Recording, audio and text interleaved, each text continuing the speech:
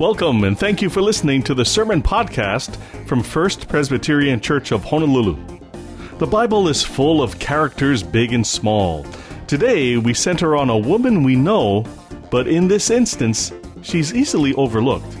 But what she says has monumental impact.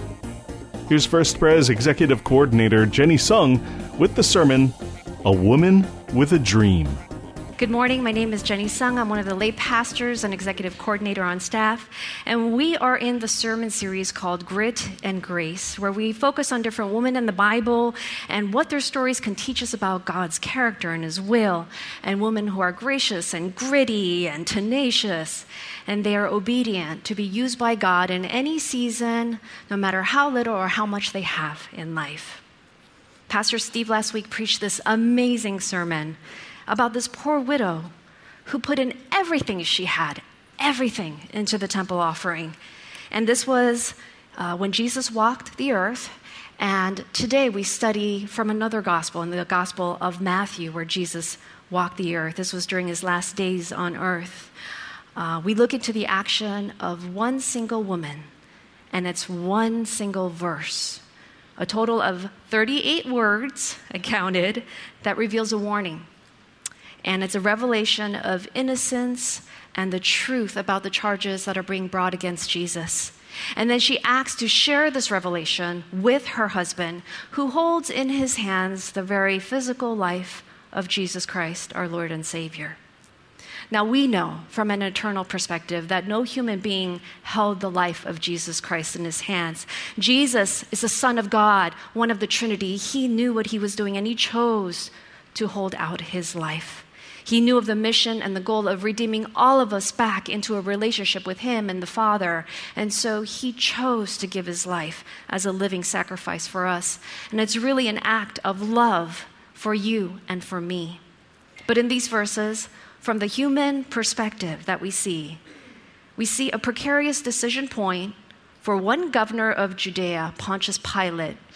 And he's a Roman governor who can solely, with one mandate, either crucify Jesus or reject the charges that are being brought against him and set him free if he wants.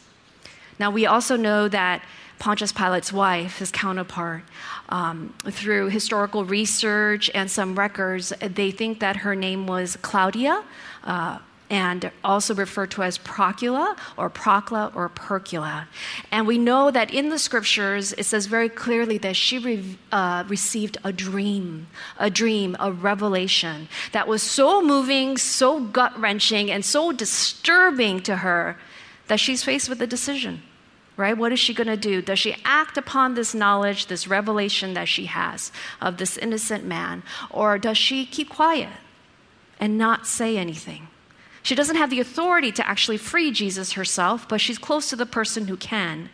And so she sends an urgent message to him, literally while he is on the seat of judgment. In many ways, today's passage gives us wisdom that we can all have a decision to make. And whether it's on the periphery or in the center where we have all the authority, we all can decide to act or not act upon whatever God is saying to us in this moment. We have a choice. We could be obedient, or we can do nothing. We can turn towards Jesus, or we can reject what he's saying. We can receive the love he has for us, or we can let fear and doubt and pride and even selfishness get in the way. We don't want to quench the Holy Spirit and what God is doing. Will you pray with me as we dive into today's passage and ask for God's truth and revelation in our lives? Lord, we thank you for the word. We thank you for your truth, that you are the beacon of light that guides us and centers us and reveals your righteousness. Open our minds and hearts to receive what you have for us. Fill us with your Holy Spirit. Will you increase as we decrease? Amen. Will you stand with me as I read God's word from the book of Matthew, chapter 27, verses 11 through 26. Starting from verse 11. Now Jesus stood before the governor, and the governor asked him, "Are you the king of the Jews?" And Jesus said, "You say so." But when he was accused by the chief priests and elders, he did not answer. Then Pilate said to him, "Do you not hear how many accusations they make against you?" But he gave them no answer, not even to a single charge, so that the governor was greatly amazed. And now at the festival, the governor was accustomed to release a prisoner for the crowd, anyone whom they wanted. And at that time, they had this notorious prisoner called Jesus Barabbas. So after they gathered, Pilate said to them, "Whom do you want me to release to you? Jesus Barabbas or Jesus who is called the Messiah?" For he realized that it was out of jealousy that they had handed him over. And while he was sitting on the judgment seat, his wife sent word to him, "Have nothing to do with that innocent man, for today I have suffered a great deal because of a dream about him."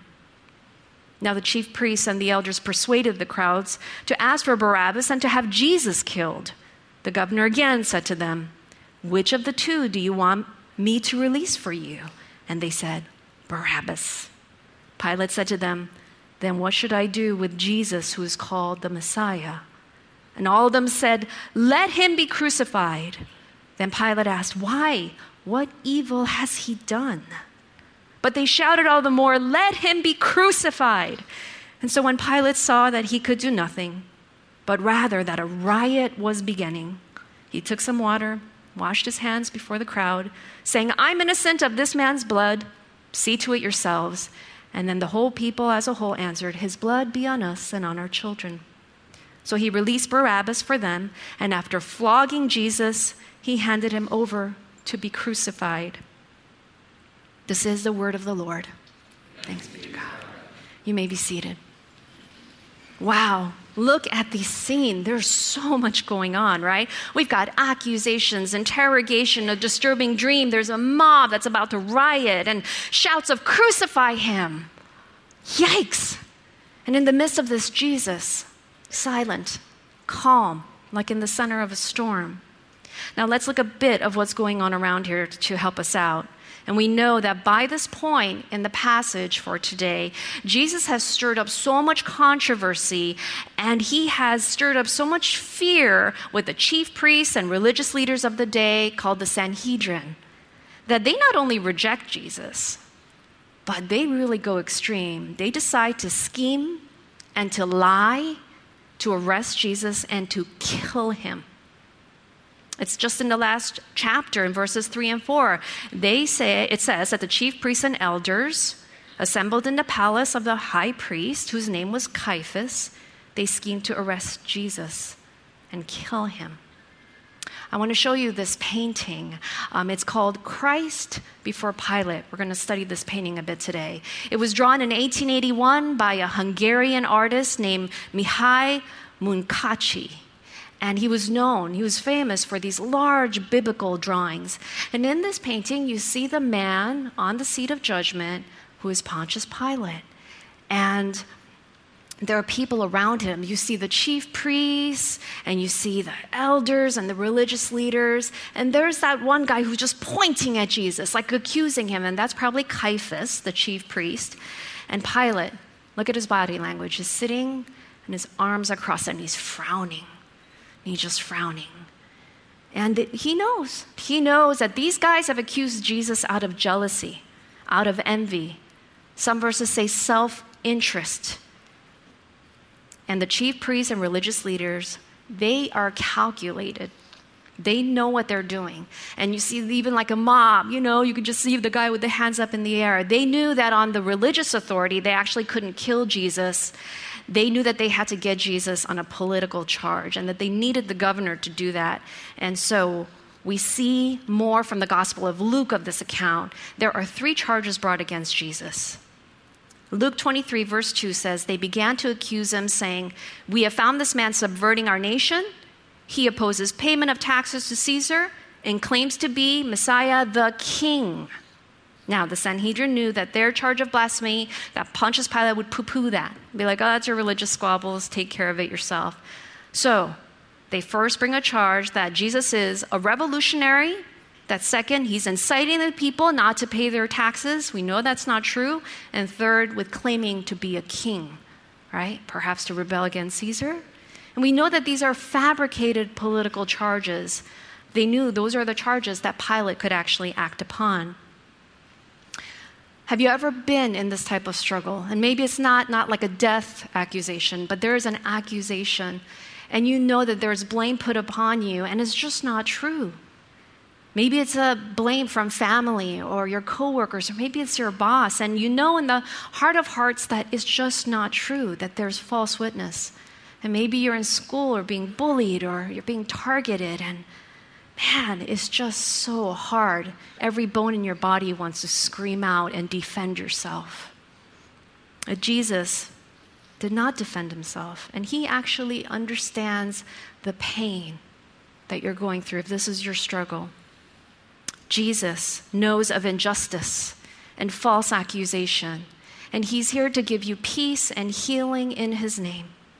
So many times Jesus stood before his accusers knowing the lies, and Jesus is the Son of God, so he knows their hearts. It says in 1 Samuel chapter 16, verse 7, "For the Lord sees not as man sees. Man looks at the outward appearance, but the Lord looks at the heart." He sees the motivation of the heart. He knows what's going on.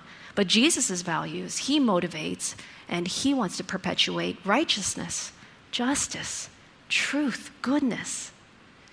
And he wants to preserve humility, to fight off the pressures of this world and the pressures of society. Jesus stood innocent before his very accusers and before the man who holds his life in his hands. But Jesus doesn't turn away from the task that's before him.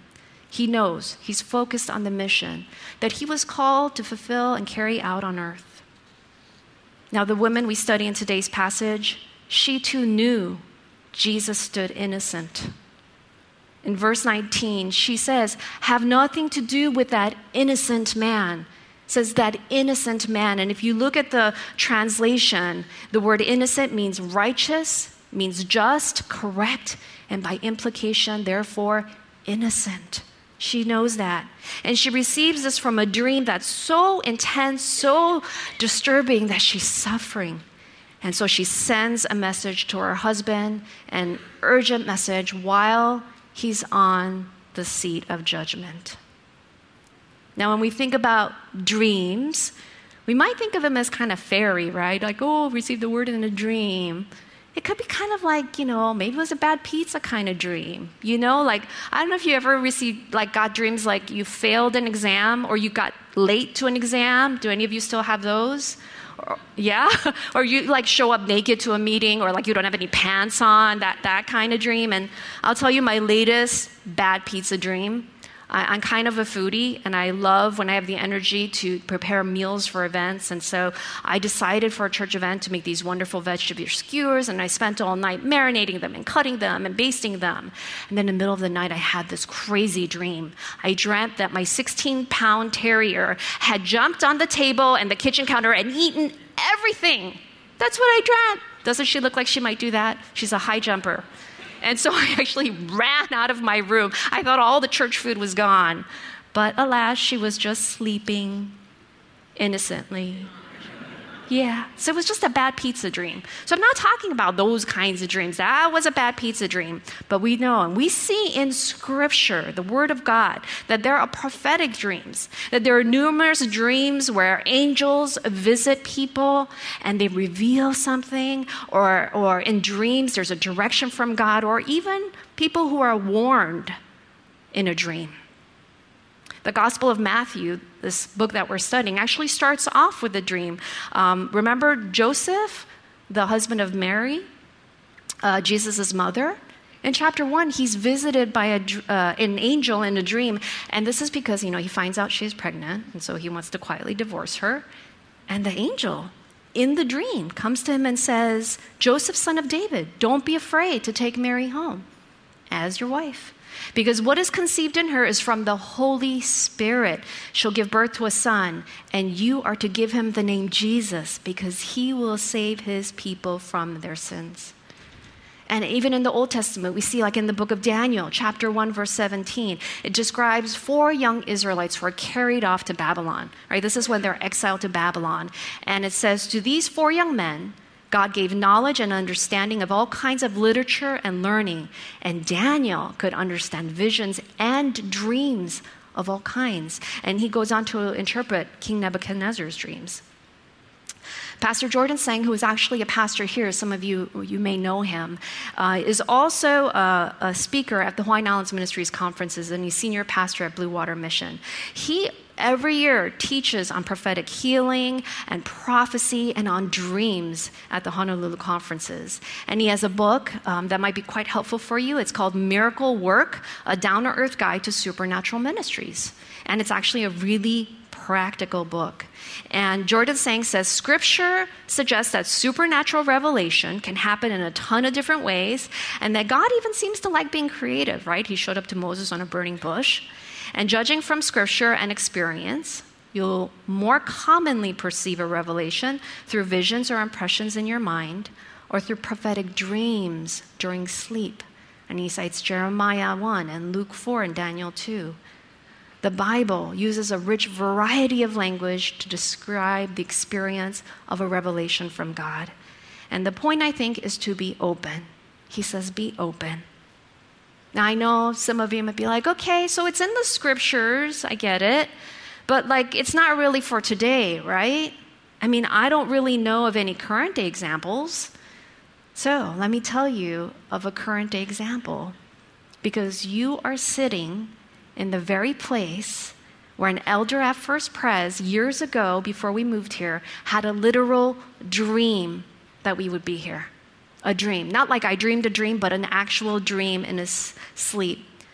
The elder was Don Parker, who was an elder here, and he was sleeping and had a dream that Pastor Dan preaching at a place called Ko'olau Golf Club in a robe.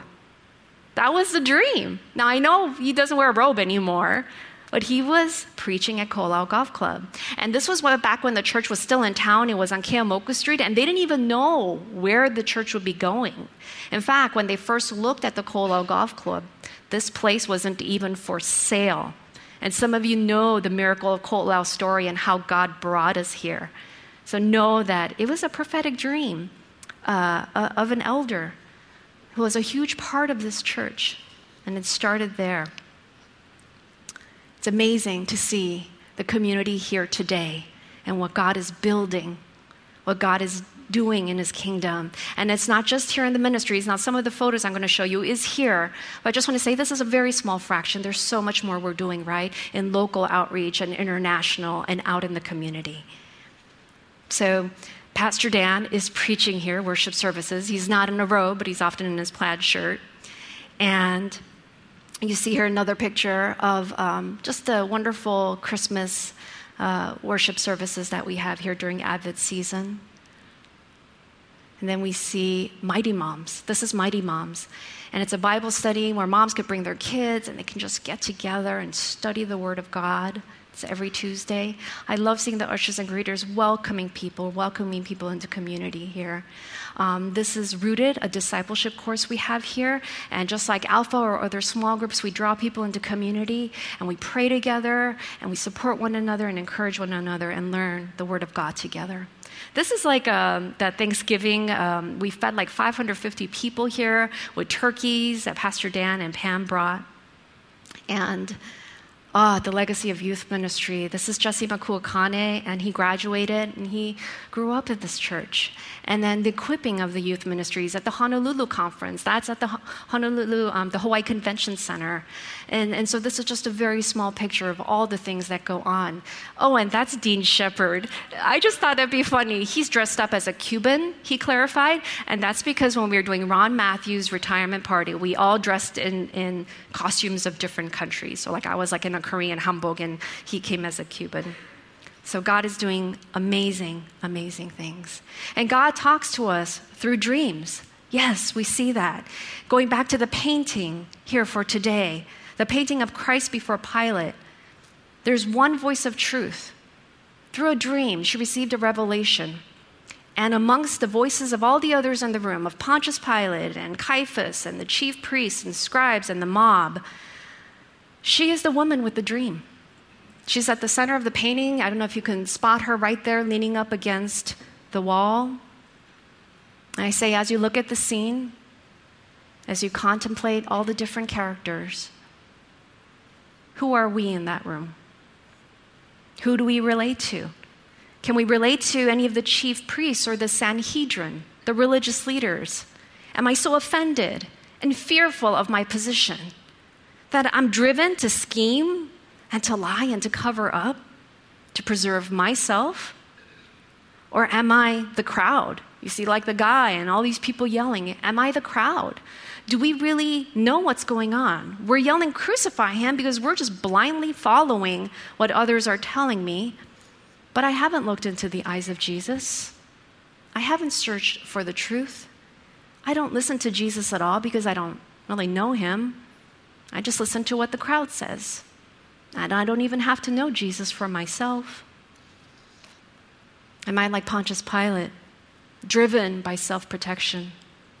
When the pressures of the world are just caving in, people trying to pressure me, telling me what to do, and I have to preserve my power. I have to preserve my status. So I ignore the truth, even though I know that Jesus is innocent. Do I stay distant, apart? Say, that's your problem. I wash my hands. I'm not going to be a part of justice or truth.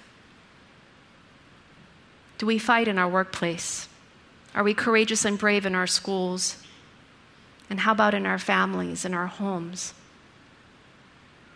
Can we relate to the woman, the wife of Pontius Pilate, the woman with the dream who had a revelation of that innocent man, Jesus?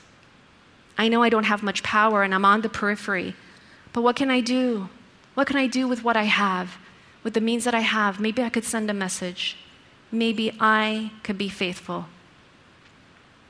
Who are we in the story, in this painting?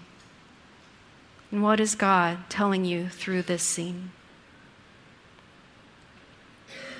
It's in the last part of our passage that we see the choice, the decision that Pontius Pilate makes. Verse 24 said, when he saw he could do nothing, he actually felt helpless. And he saw that a riot was starting. He decides to do this Jewish ritual, this custom, where he takes the water and he washes his hands. He says, I am innocent of this man's blood. See to it yourselves. I distance myself. It's not my fault. And we think that Pilate thinks he's what, innocent? We see that Pilate tried. In Luke 23, verse 4, he says, I find no basis for a charge against this man. Then again, in Matthew 27, verse 23, we read that, why? What evil has he done? What evil has Jesus done? But they just shout louder and louder, crucify him, crucify him. And I wonder if he caves into the pressures thinking of, if I get a riot on my hands, another rebellion with the Jews, and if the word gets back to Caesar, he seeks to do what is best for himself in that situation. He succumbs to the pressures of the world, with the pressure of the world governed by the laws of fear, by corruption, and of power, of worldly power. It was just last week when Pastor Steve talked about fear. I don't know if you remember that great quote. It said, courage is not the absence of fear, but rather the judgment that something else is more important than the fear. It's not that we don't have fear in life. And Pastor Steve noted that it's our devotion to God and the widow-sized devotion to God's mission that will be something else more important than the fear that we're going through. And that God will help us to be courageous in times of pressure and struggle in the world. And we have a decision. We can either wash our hands clean and turn away responsibility, maybe turn a blind eye to justice, or we can, through Christ and through the power of His Holy Spirit, be courageous and be bold in the midst of our circumstances, wherever we are placed, whatever season of life that we're in.